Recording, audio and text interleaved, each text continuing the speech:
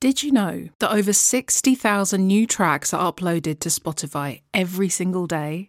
That's a new track every 1.4 seconds, and that's just on one platform. With so much music now available, it's more important than ever to stand out from the crowd. So it's not surprising that more artists are starting to use less conventional sonic textures in their music, like field recordings.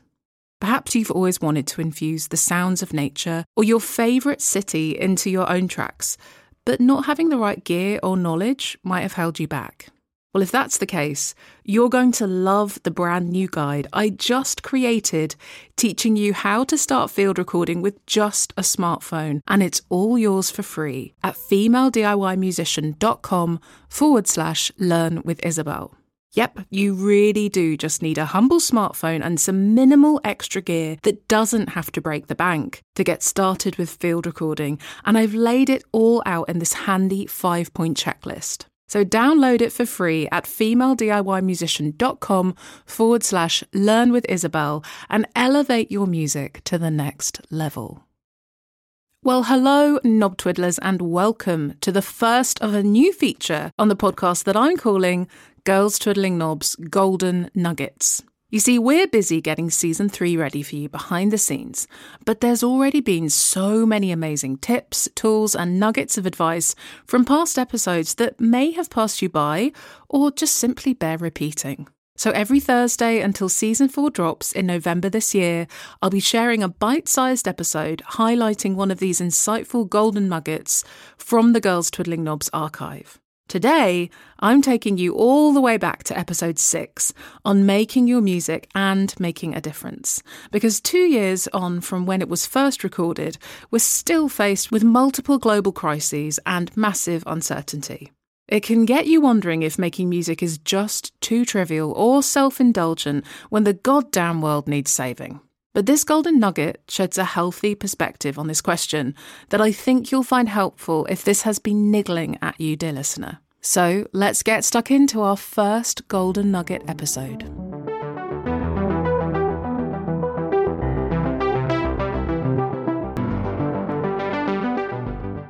What value has music had in your hardest, darkest times?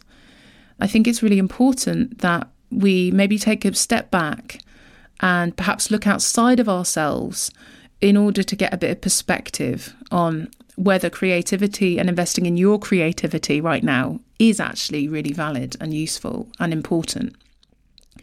So I'd like you to take a trip back memory lane with me. Think back to a time when you were really suffering, when you really were finding life difficult and you were finding it maybe even hard to cope. What got you through that time? And yes, it might have been the charity or the dedication of healthcare workers, for example. I bet you £1 million, though, that music and the arts in general played a really important role in your healing and your processing.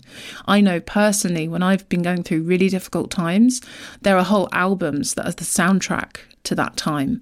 And if I just listen to those albums and those songs, it brings me right back there. And that they, as well as certain close members of my family or friends or, like I was saying, a healthcare worker that was particularly compassionate, as well as those important people, it was those songs and that music that got me through that time. So why on earth would we think that us making music is pointless and valueless in comparison to being a frontline healthcare worker? I'm not trying to compare the two like for like. They are so different.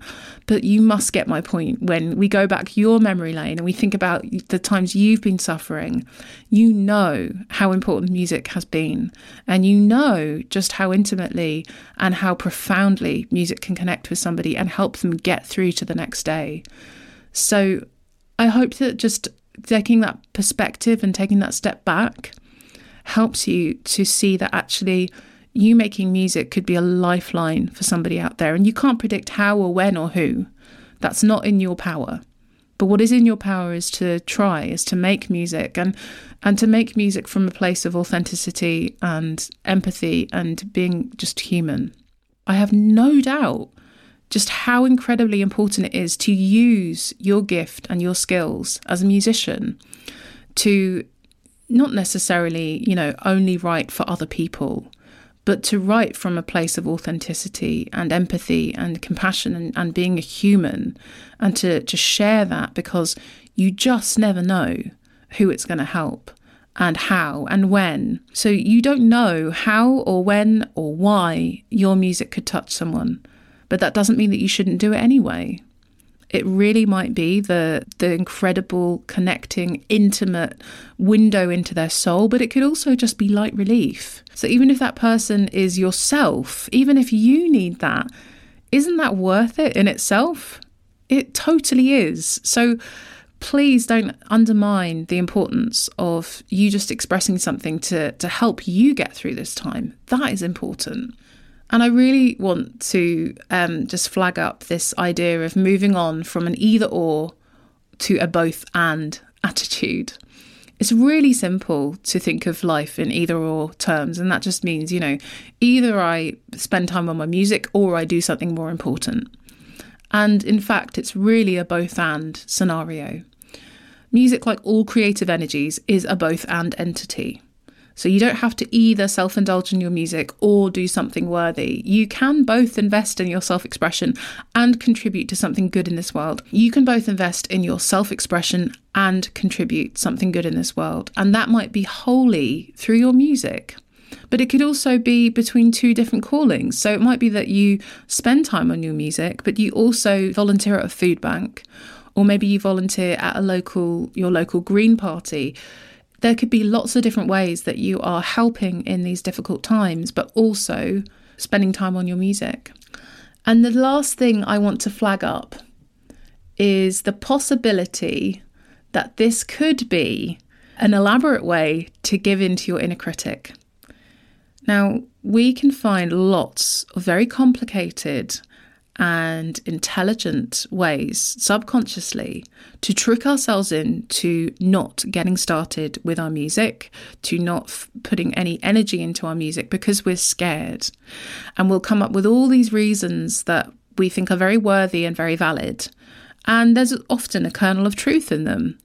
But is this argument that it's too trivial to be focusing on music right now, considering everything that's going on in the world? Is this just an elaborate way for you to not have to take that risk and make those bold moves and start taking yourself seriously as a woman in music? I really, really recommend that you think about that if you're struggling with this, because it really can come down to, is this another way to procrastinate, to not do the work? So please, do the work, my friend.